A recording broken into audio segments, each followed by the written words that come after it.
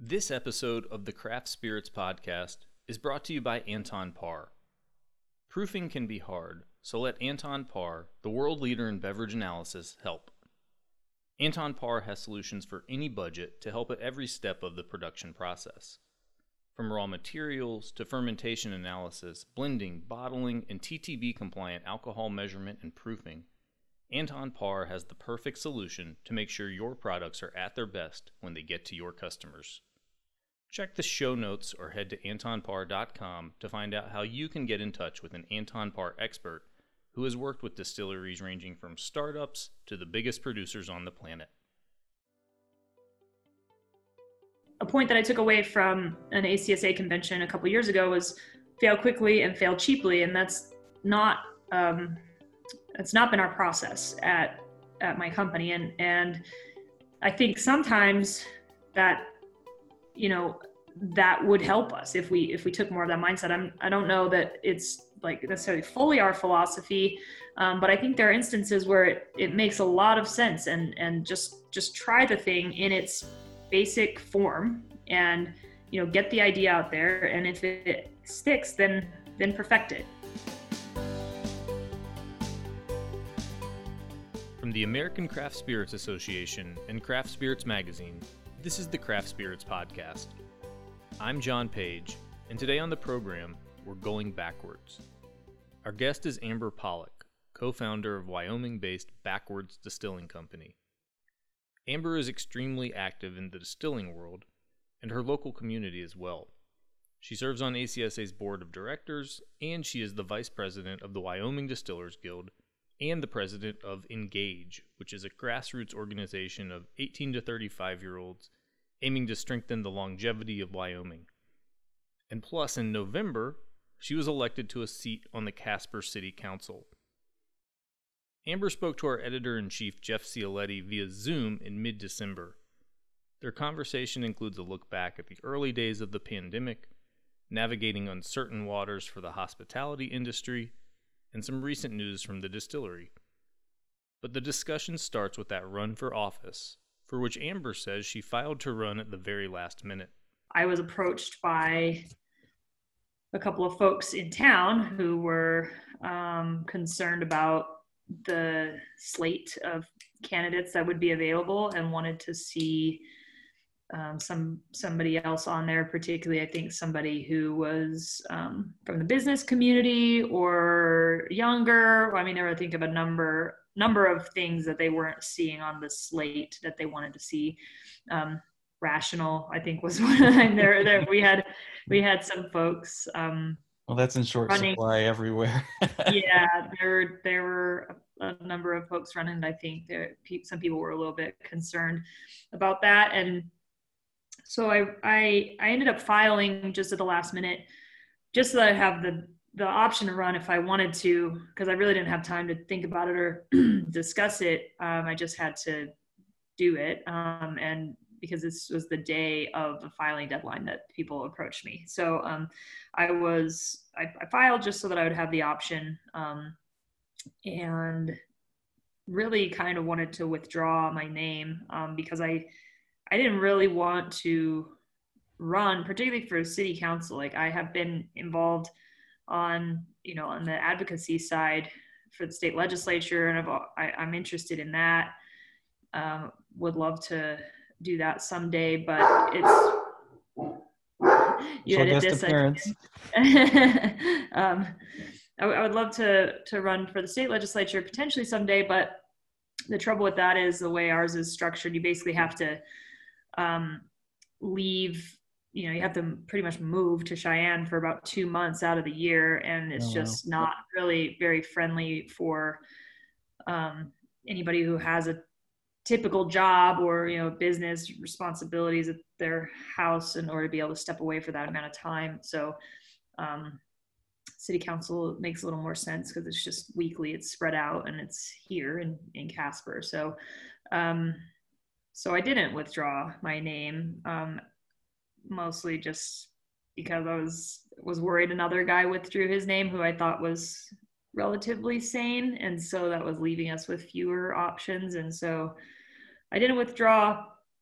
but I also didn't really campaign because like partially like I was just wishing somebody else, would, I was like, I just don't want to have to do it because, as you said, it's not like I have free time. I'm already involved in a lot of things, and so I was, hoping somebody else would do it, but they weren't, and so I was like, okay, well, I guess I'll do it. And so I didn't really campaign, and that's, just a function. It's not a super competitive. I mean, Wyoming politics are still, they're not, it's not like a big money race or anything like that. It's relatively non-competitive. I mean, it's a little competitive. Obviously, there were 4 people running for 2 seats, but nothing crazy like, where you need a campaign manager and things like that. And I'm relatively well known in this community just from the business. And so that gives me,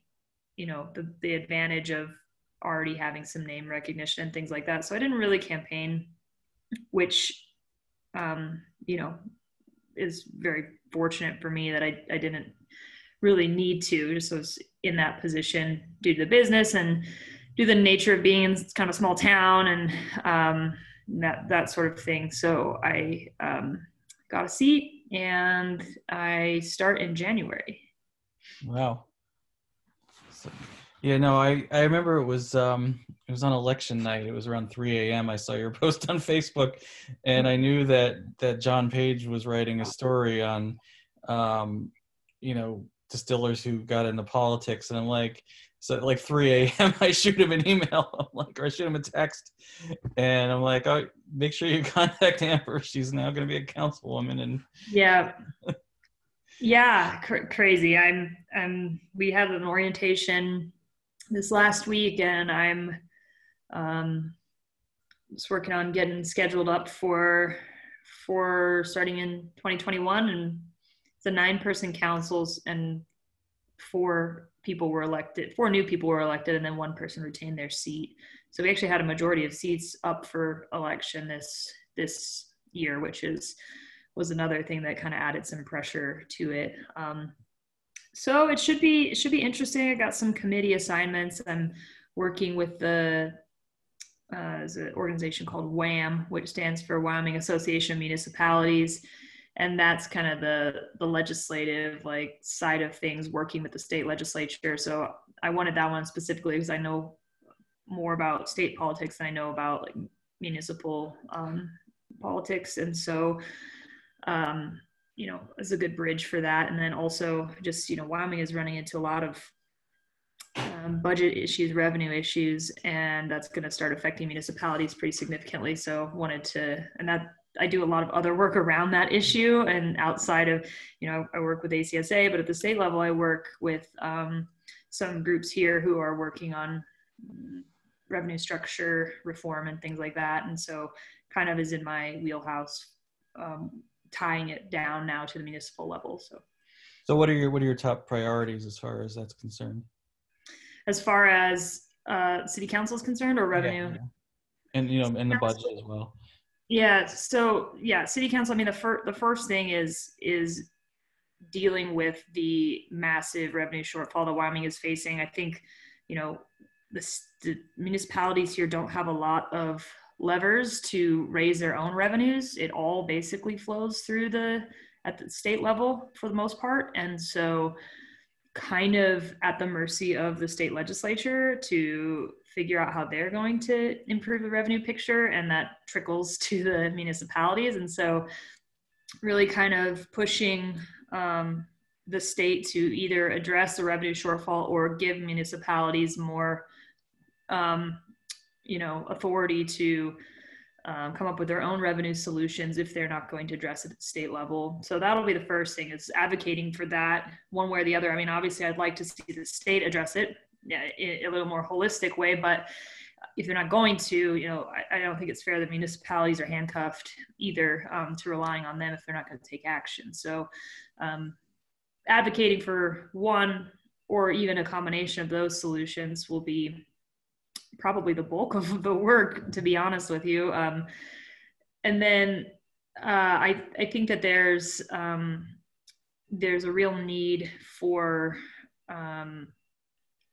for some folks to help drive a narrative here. There's a lot of, I feel like a lot of times Wyoming makes the news for like terrible things. Like we never get in the news for like something that it was like good or like seems sane or whatever, and like vast majority of people here are sane, but like we end up with these news cycles that are like highlighting some crazy things that happen, because there are people here that are also doing crazy things. And so and I think we just don't do a good enough job of messaging, even messaging from our leadership to even messaging to our own citizens. Like, forget what goes out into the rest of the world, even just what stories we're telling ourselves about ourselves. I think they're really not productive in a lot of ways. And so I think that helping to set an example of at a leadership level of what we say is important, like how we say it is important. We need to be thoughtful, like how we're approaching some of these things, so that we don't come off as completely unreasonable or irrational people, and that like sort of feeds into the citizenry, I think. And we've got things are just crazy everywhere.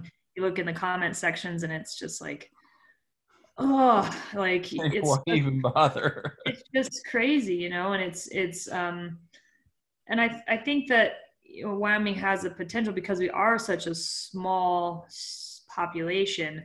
A few people can really steer that ship in a different direction here.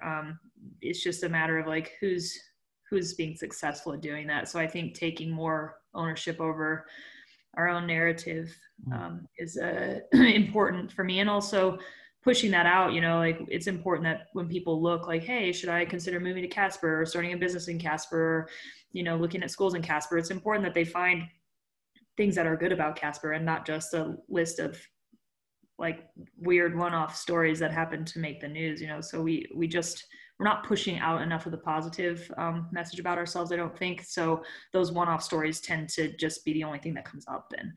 And so, working on that. And then really my last thing is just taking care of the community fabric. I think that we have not given enough attention to the fact that communities don't just like stay strong naturally. Like they need intention, intentional development, intentional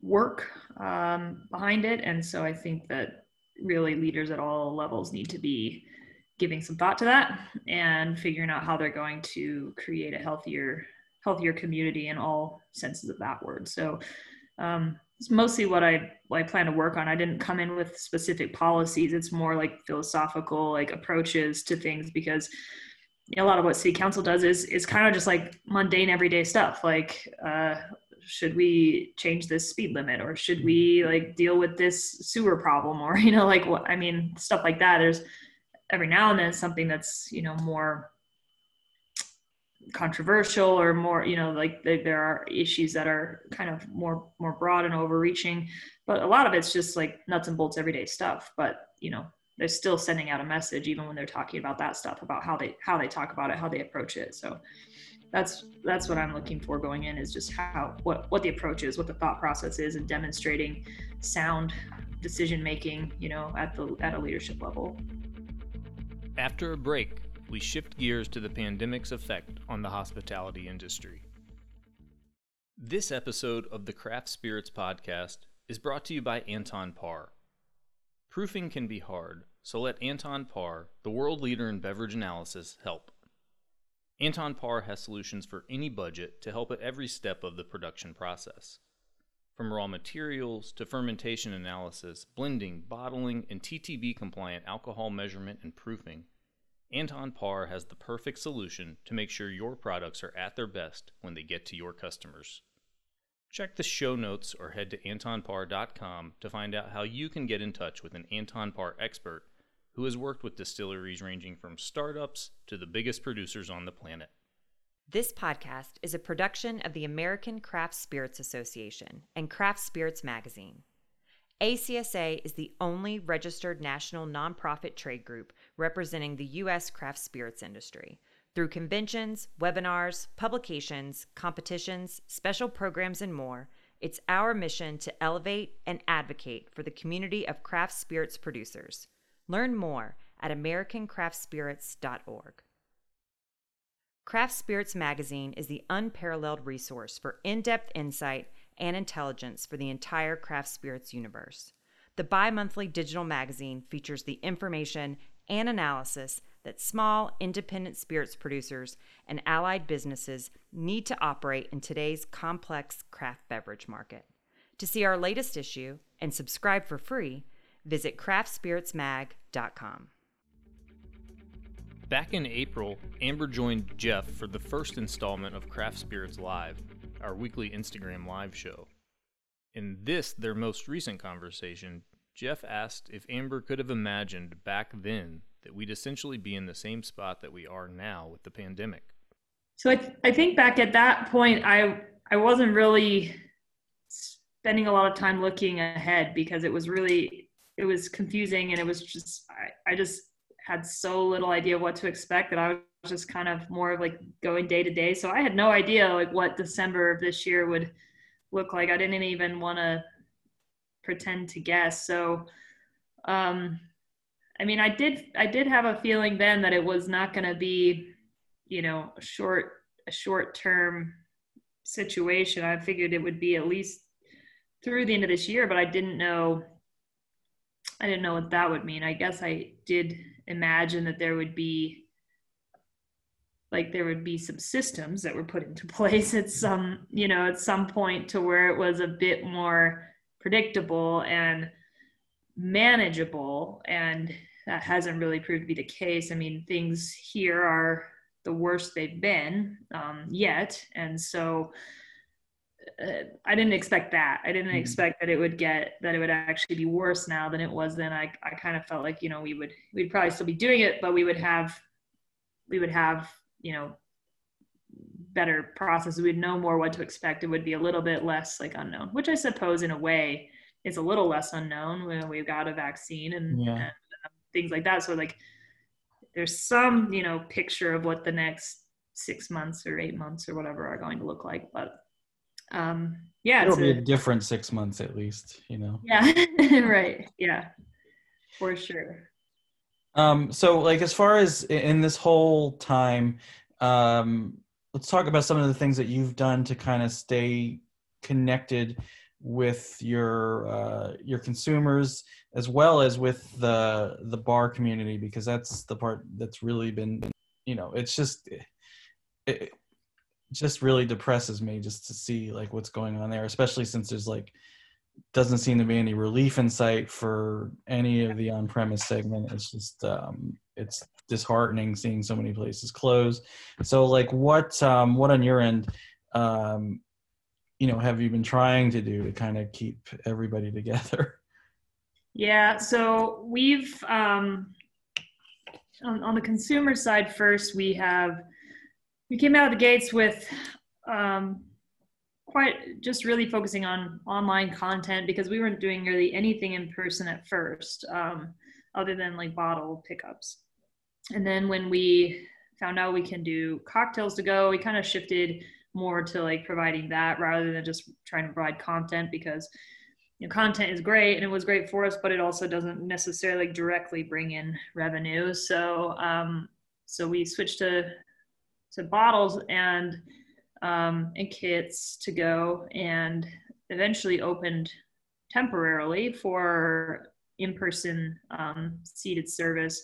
We've closed that now, but we are considering reopening to a limited capacity. We're really just trying to base it on like what our county numbers are looking like and how our hospital is doing. And our hospital is not doing very well. When we decided to close it down, they were about 85% capacity, I think, like that, something like that. Now they're like 40% capacity. So it's improved quite a bit over the last several weeks. And so, so we may kind of reopen. We've just been trying to be really communicative with our customers, letting them know about like what's happening this week, what's going on. So, I think people are in the routine now of checking in with us to see what we're doing, what the approaches, and hopefully, have something that they can, participate with us in one way or another. And we've also still trying to generate content. We switched to more of a like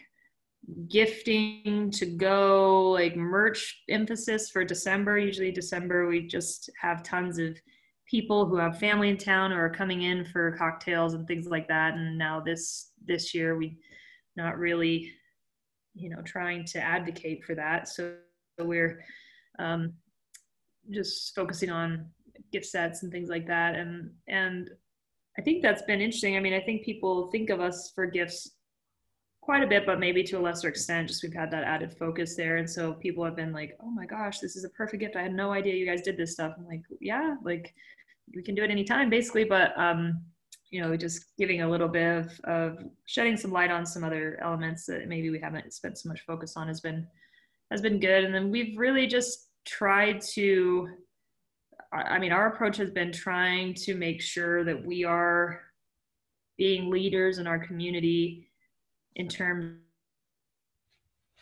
of how we behave and how we approach this. So we've tried to be transparent and communicative with the community. We've tried to make proactive decisions rather than reactive decisions. And I think our customers have appreciated that and have noticed that. So, in that way, we're trying to support our community and thereby support our customers. And in terms of the on-premise folks and staff, we just got our first, aside from the initial shutdown, we just got a first like curfew basically last week maybe. So it starts at 10, and so for a lot of folks, a lot of on-premise spots are being hit really hard by that, and staff. And working with a person here in town to try to help some of the staff, because the way, there's some funding available, and our governor has worked really hard to tie funding availability to government restrictions. So like if he's put in a restriction for this, like here's his answer to help businesses lessen the impact of whatever that restriction is. And they've always been kind of paired with one another. And so in this case, it's a relief fund specifically for bars for the hours of 10 p.m. to whenever they normally close. But it doesn't help staff that much. It covers wages. And then I guess it's in the CARES Act. I'm trying to understand it, but they are covering wages times 0.35 for the tips. So they're figuring tips based on the wage instead of based on the revenue. And so we all know that like that's not really how tips are derived. And because we live in a world where the wage structure for hospitality is completely a mess, you've got people making sub minimum wage, hourly wage, and they're going to get 35% of that for tips. So it's like, they could still be making less than $5 an hour, and so it doesn't really help the staff. I think they wanted to help the staff, and from what I understand from the state, that is how the CARES Act is written. And I really don't know. I haven't taken the time to look in depth into that. But obviously that's not going to be a big help to all the staff that's missing out on the income from the hours of 10 p.m. to 2 a.m. And so a local guy, it's a reporter actually who did a story on it. And after talking to everybody, kind of felt compelled to try to figure out a way to help. And so he and I are just in the brainstorming process of coming up with a way to support industry workers, trying to pull a few other people into, because I really not trying to run like a fund or something like that. It's like way too, it's a lot. So I don't want to try to get in. I have no experience doing that. So I really don't want to try to get into it, but trying to put the people in place to make that happen and make it happen quickly, because we've got, people started losing out on that income as of last Wednesday. And for a lot of people, that's significant. That's hundreds of dollars, it adds up really fast. And so looking to try to find a way to directly help some of the hospitality workers in Casper, just financially. And hopefully we've shown our community's really done a lot for healthcare workers, just at a grassroots level, putting a fund together to do meals and snack boxes, and they did a whole number of things. We're doing free drinks for healthcare workers. That's funded by that fund as well. Lots of folks in town have something going, and that's been super successful. It was like an amazing grassroots effort that got put together just on Facebook. It went for about a month, and they felt like it had kind of run its course. They distributed out the rest of the donations to people who were still doing stuff in town, and then disbanded it. And I kind of think that that's like a really good grassroots model to follow. So I'm hoping we can come up with something like that for temporarily for our hospitality folks as well, because there's not a government solution for it right now. Yeah, I mean, would you say that the whole concept of a curfew, would you say it ends up being more punitive than it is like a public health benefit? Oh, it's so hard to say. I mean, I just don't know. I don't know like what the impacts are. I wish that there was like, what makes sense to me is that there would be some sort of broad strategy that has like some amount of data to back up like why these actions are important and what they do and how we're going to mitigate the impacts of them. And like it's just not there's no such strategy that I can see, at least not working, not working at the national level for sure. Maybe some states or communities have kind of come up with a better strategy, but for here, I'm not like trying to say that people are doing a bad job or making bad decisions. I just think that the big picture strategy is not there, and it may just be the lack of, we still don't know everything we need to know about this, and so just maybe that's the recommendations that's coming. I don't know from the health departments, and I certainly support following whatever recommendations they're coming out with. So I don't know if it's punitive or if it is effective. But I do know that I can see why people think it's punitive, because they're like, well, what, you can't get coronavirus after 10 p.m. And it's like, well, I mean, I think what they're trying to do in closing the bars at 10 p.m. is essentially create a curfew without having to say they're creating a curfew, because it's the only thing that you would really go out and do at that time anyway.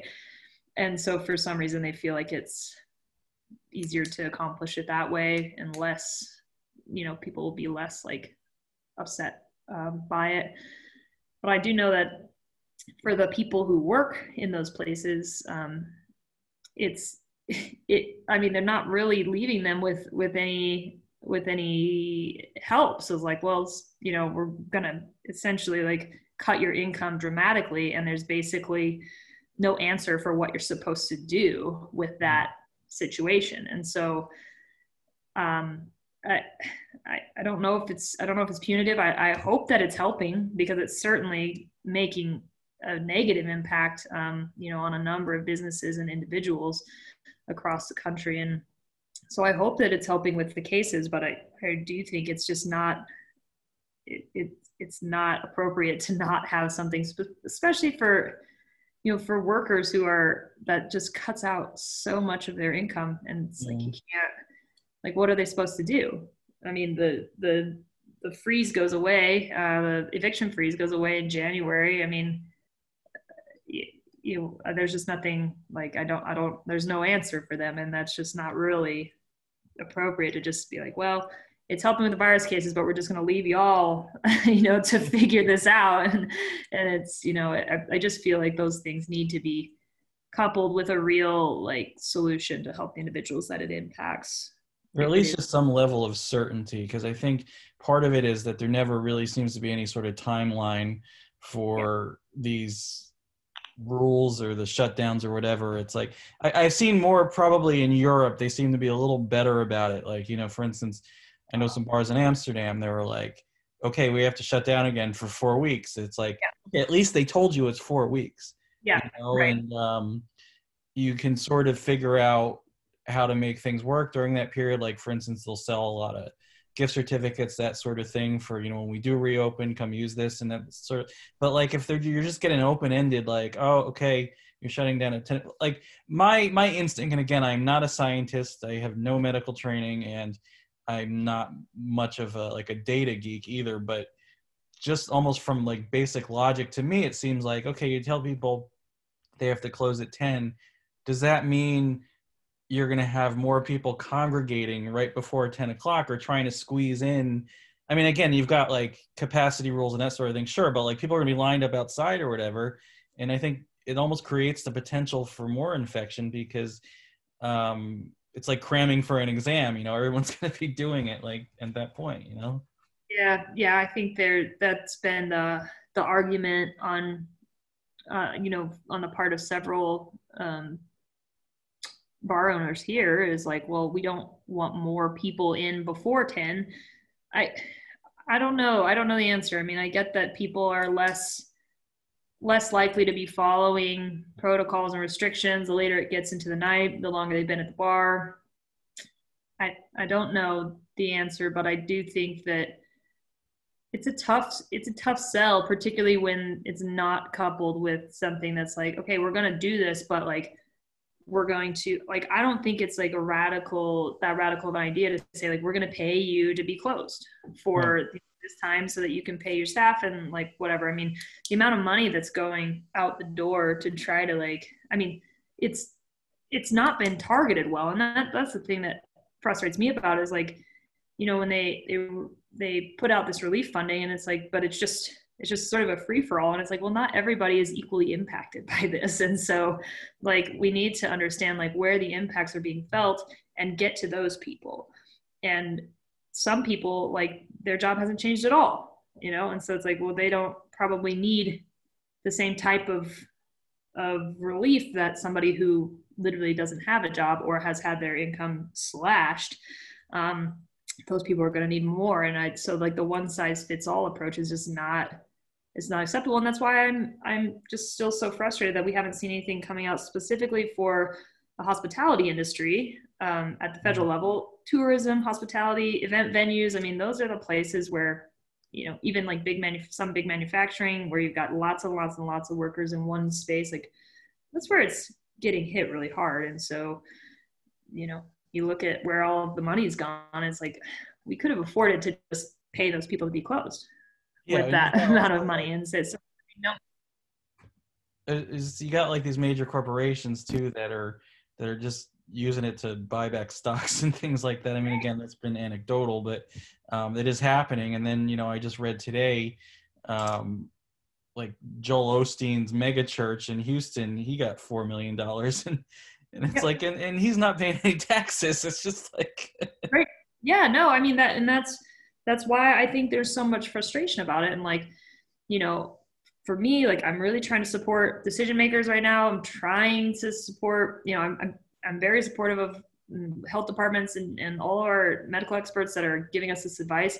But I understand where a lot of the frustration is coming from because of stuff like that, where it seems like, what, like, my small business is struggling. We're like, we're starting to get to that point in Wyoming where people are having to make decisions like they're closing for good, they're closing temporarily. It's like, you've got this happening. It's like, and then you've got stuff like that happening. And so like, these people are like, I'm so frustrated because like, I'm not getting the help I need. And you see help going other places where you're like, what did they really need that for? Like they weren't at risk of, closing, weren't at risk of getting evicted. Like they were, maybe losing some profitability, but like they had the means to overcome that without that help. Whereas like other may not have those types of options, and so they just left without. After a final break, on to more optimistic topics of conversation, like new products and market expansion for Backwards. This episode of the Craft Spirits Podcast is brought to you by Anton Par. Proofing can be hard, so let Anton Par, the world leader in beverage analysis, help. Anton Par has solutions for any budget to help at every step of the production process. From raw materials to fermentation analysis, blending, bottling, and TTB-compliant alcohol measurement and proofing, Anton Par has the perfect solution to make sure your products are at their best when they get to your customers.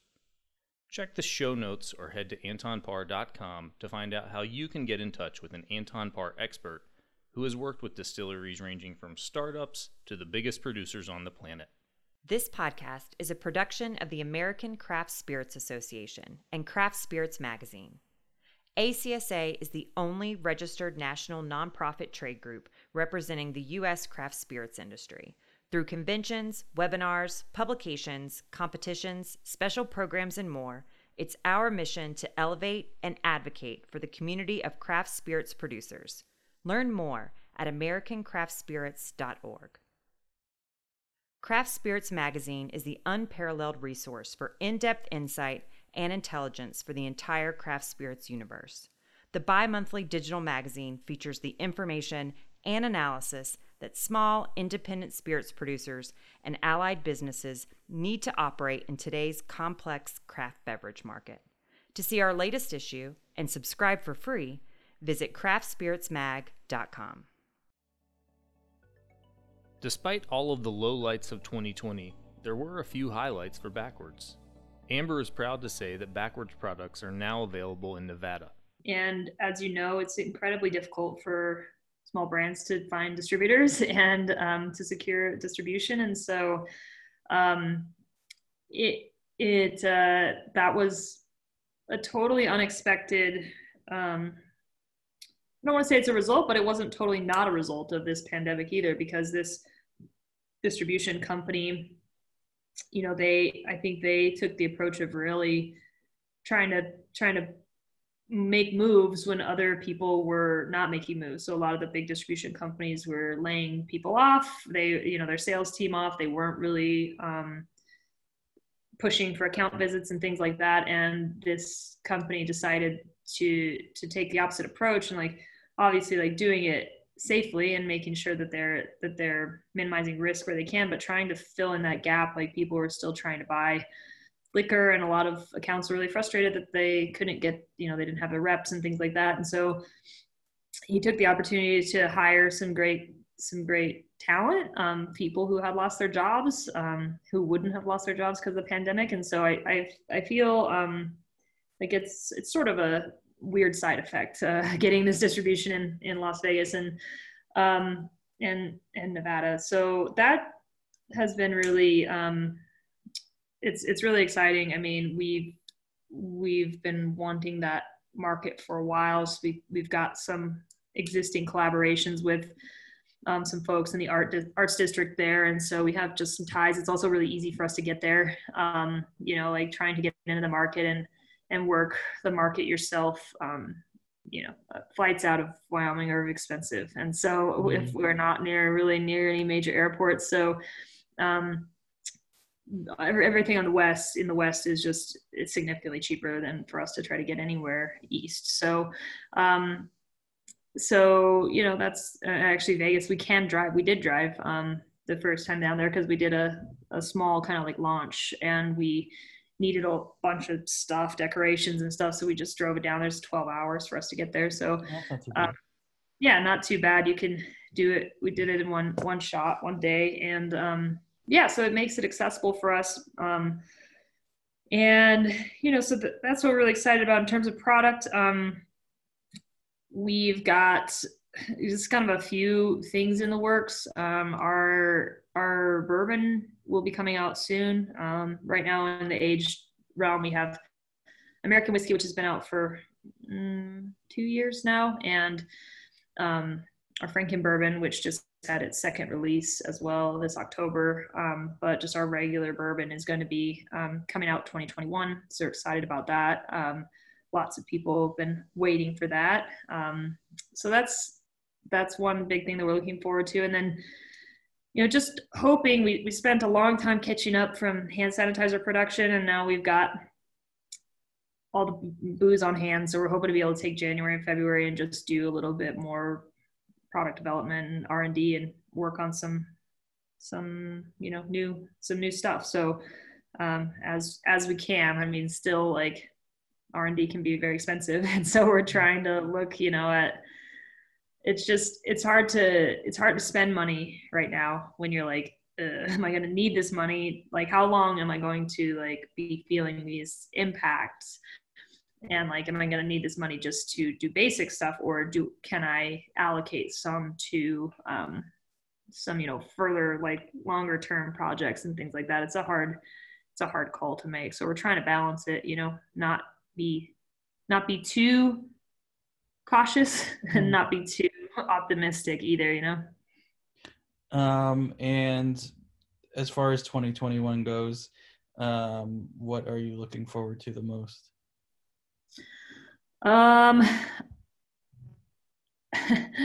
The vaccine. I think I'm looking forward to being able to open the tasting room again. Normally start to rebuild that and see and be able to get around to, I love eating out and drinking out, and I haven't eaten in a restaurant since it started. I've only had, takeout and patios when it was patio season, and we've got a couple inches of snow on the ground now, so it's no longer really patio season. But I'm looking forward to being able to go back into bars and restaurants and support them, support my product in those places. Try to really find ways to partner with people to collectively like jumpstart ourselves, back into business. And so trying to start brainstorming some of those things that ways that we can help our accounts, and our accounts can help us, and just really kind of find a way to kick off strong when the time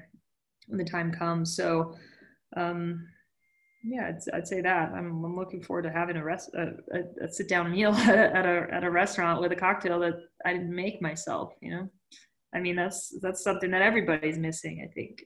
Since this conversation took place before the Craft Beverage Modernization and Tax Reform Act passed, giving craft distillers permanent federal excise tax relief, Jeff and Amber didn't linger too long on the topic. But Jeff did strike a hopeful tone. Assuming it did pass, he asked, what did Amber see as the next big federal priority for distillers? I hope that there's some good stuff that could be done more at like the policy and rulemaking level and less at the like legislative level. I think continuing to work with the TTB is another sort of federal level thing that the industry needs to do, finding ways to continue to make that process easier and better. I think that the way things are now, even though there's been a lot of improvements made, and some things are going great, like COLA formula approvals, even DSP approvals, and all those things are happening a lot faster now and things like that. I think there's still like a lot to do to look at how that process is structured and how it impacts who's able to get into the industry and who's not able to get into the industry. It's like the first gate, right? Mm-hmm. And so I think giving some scrutiny to what that gate looks like and how we are, what the results of that gate are in terms of how the industry looks, I think is something that should be given some attention. So I think when we talk about diversity issues in our industry, I think that's probably one of the first places we need to look, is like where are the gates? Like, who are the gatekeepers? what is happening? And I think, we, as an organization, ACSA has developed a really good working relationship with the TTB. I think that's so important. And in fact, most industry members have a really good working relationship with the TTB. And so I think what that gives us the opportunity to do then is to make sure that we've given some scrutiny to how things are working at that level, and what can be done to perhaps remove some barriers of entry that do not need to be there for the industry. And so to make it more accessible, to increase the likelihood that somebody could get into this industry successfully. And so that's just one that's kind of been rolling around in my head in terms of, at the national level, something that could happen to benefit the industry once FET is accomplished. And I think that's one of them. And I mean, so much of what work remains to do is going to be at the state level, but there are still, some federal issues as well. And I think that would be the next place to start digging in. And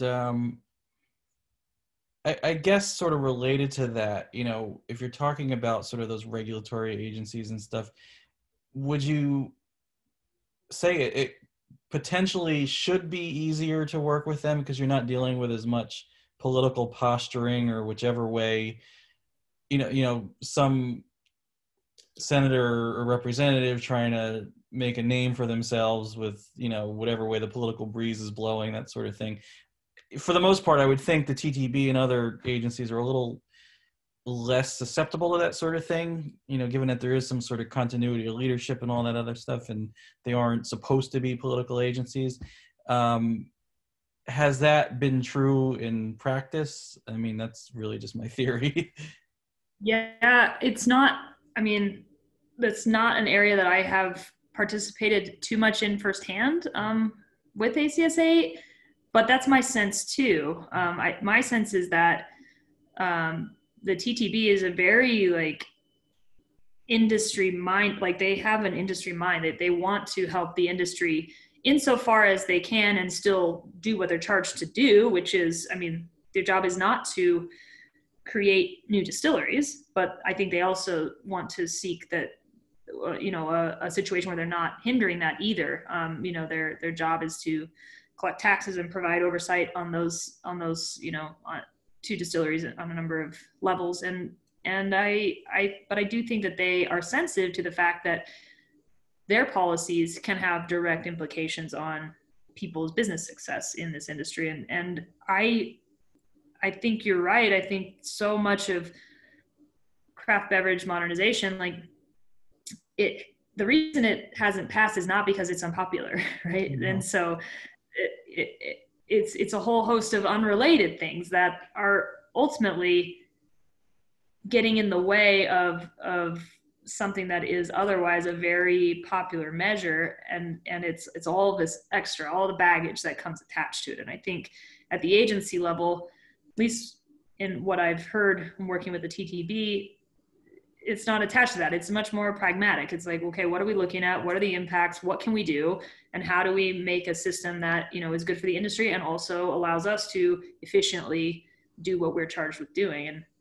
And all of the other stuff sort of doesn't factor in as much. And so I hope that it'll be an easier road, and that a lot of the foundation is already laid for these conversations to continue. And, so I hope that there are things that can be done that aren't, just at the policy level. If that's the case, man, you don't have to go through all the congressional rigmarole, you just can get it done and put it into effect.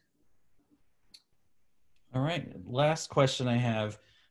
Anything that 2020 has taught you that you will be able to apply in future years?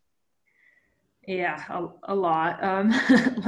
Let me think of something specifically. Man, I feel I definitely have changed through this year in terms of my mindset, and it's been an interesting year for growth for sure. But I guess one thing that I think I will apply is a new perspective on what it means to be nimble and flexible. I think that this year gave me the opportunity to really sort of whereas before I might have seen, a problem like this big and there's all this, stuff floating around, it's given me the ability to be this stuff can go actually, and you just need to think about this in order to create a change. So all of these things might get in the way, where, for us, a lot of times it was, before we can, do this thing or launch this product or try this thing in the tasting room, it's gotta be perfected. It's got everything's gotta be right.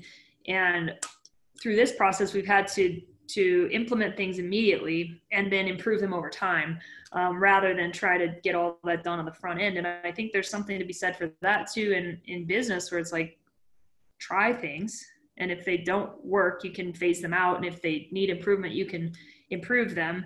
And it doesn't have to be fully thought out from the get-go, because like you might do all that work and then you still might launch the thing, and then it still might need tweaked or adjusted based on feedback that you're getting or ways that you're seeing it work in practice. And so I guess, for me, it was like, let's get some concepts out there and see what sticks and see what's going to, work for us in the longer term, and just kind of get out of our own way. Or we've got these ideas and then it's like, oh, but there's these layers and layers and layers of things that have to happen before we can make that happen. And so a point that I took away from an ACSA convention a couple of years ago was fail quickly and fail cheaply. And that's not, it's not been our process at my company. And I think sometimes that, that would help us if we took more of that mindset. I don't know that it's like necessarily fully our philosophy, but I think there are instances where it makes a lot of sense, and just try the thing in its basic form, and get the idea out there, and if it sticks, then perfect it. And so an example of that are cocktail kits. Like, wanted to do cocktail kits for years before this was even a thing. Like, before we had a pandemic, I wanted to do that as an offering for our guests, but it's like, oh, but I've got to find the perfect packaging, and I've got to find this, and there's all these costs, and got to have everything has to be right, and has to be particularly in terms of the packaging and the design, and that stuff gets really expensive when you got to get custom boxes and all of these things. And it's like, okay, well, how can we just do it right now? So I got with my food supplier and ordered like the paper folding boxes and put the stuff in there, even like the syrups, we didn't have cute little bottles. We had just like portion cups. And it's like, but the cocktail kit was there. People could take it home, and I could see if they actually bought them, if they liked them, if they used them, and they did. And so it's like, okay, so now what do we need to do to get closer to how we want these to be? So we've since traded those little to-go boxes for a different, like a Gable style box. And it's got a little bit more, we have more emphasis on sending you with garnishes and things like that to make it nicer, to make it be like how we really imagine it to be. But it started with just like, what can we do this week to make this idea try to happen? Not like we don't have a year to like stretch this out and plan it out and find suppliers and do all this. Like, I just need stuff in-house now so I can get some product out the door, because I have to get some money coming in. And so it just changed my approach to some of those things, and just like, like, don't think it to death. Just like, maybe just try, maybe some things are just worth trying out, and it's a version of them to test the waters and see how it goes. And I think that that's a good just small business concept to have. And it's something that I think I needed to practice, and I got lots of chances to practice it this year. I maybe knew it philosophically that it would be a useful model, but I never had really put it to use. And so now it's like, okay, I feel like it's become part of my mindset now, because it's been a year of doing that. That's our program for today. Thanks to Amber for joining us. You can learn more about Backwards at backwardsdistilling.com. And thanks again to Anton Par for sponsoring this episode. You can learn more about them at antonpar.com. That's ANTON-PAAR.com. If you haven't already, you can check out the latest issue of Craft Spirits Magazine online, which features the medalists, including a few products from Backwards, from our inaugural Craft Spirits Packaging Awards. You can find it and subscribe for free at craftspiritsmag.com. We'll be back in a few weeks. Until then, thanks for listening, and cheers.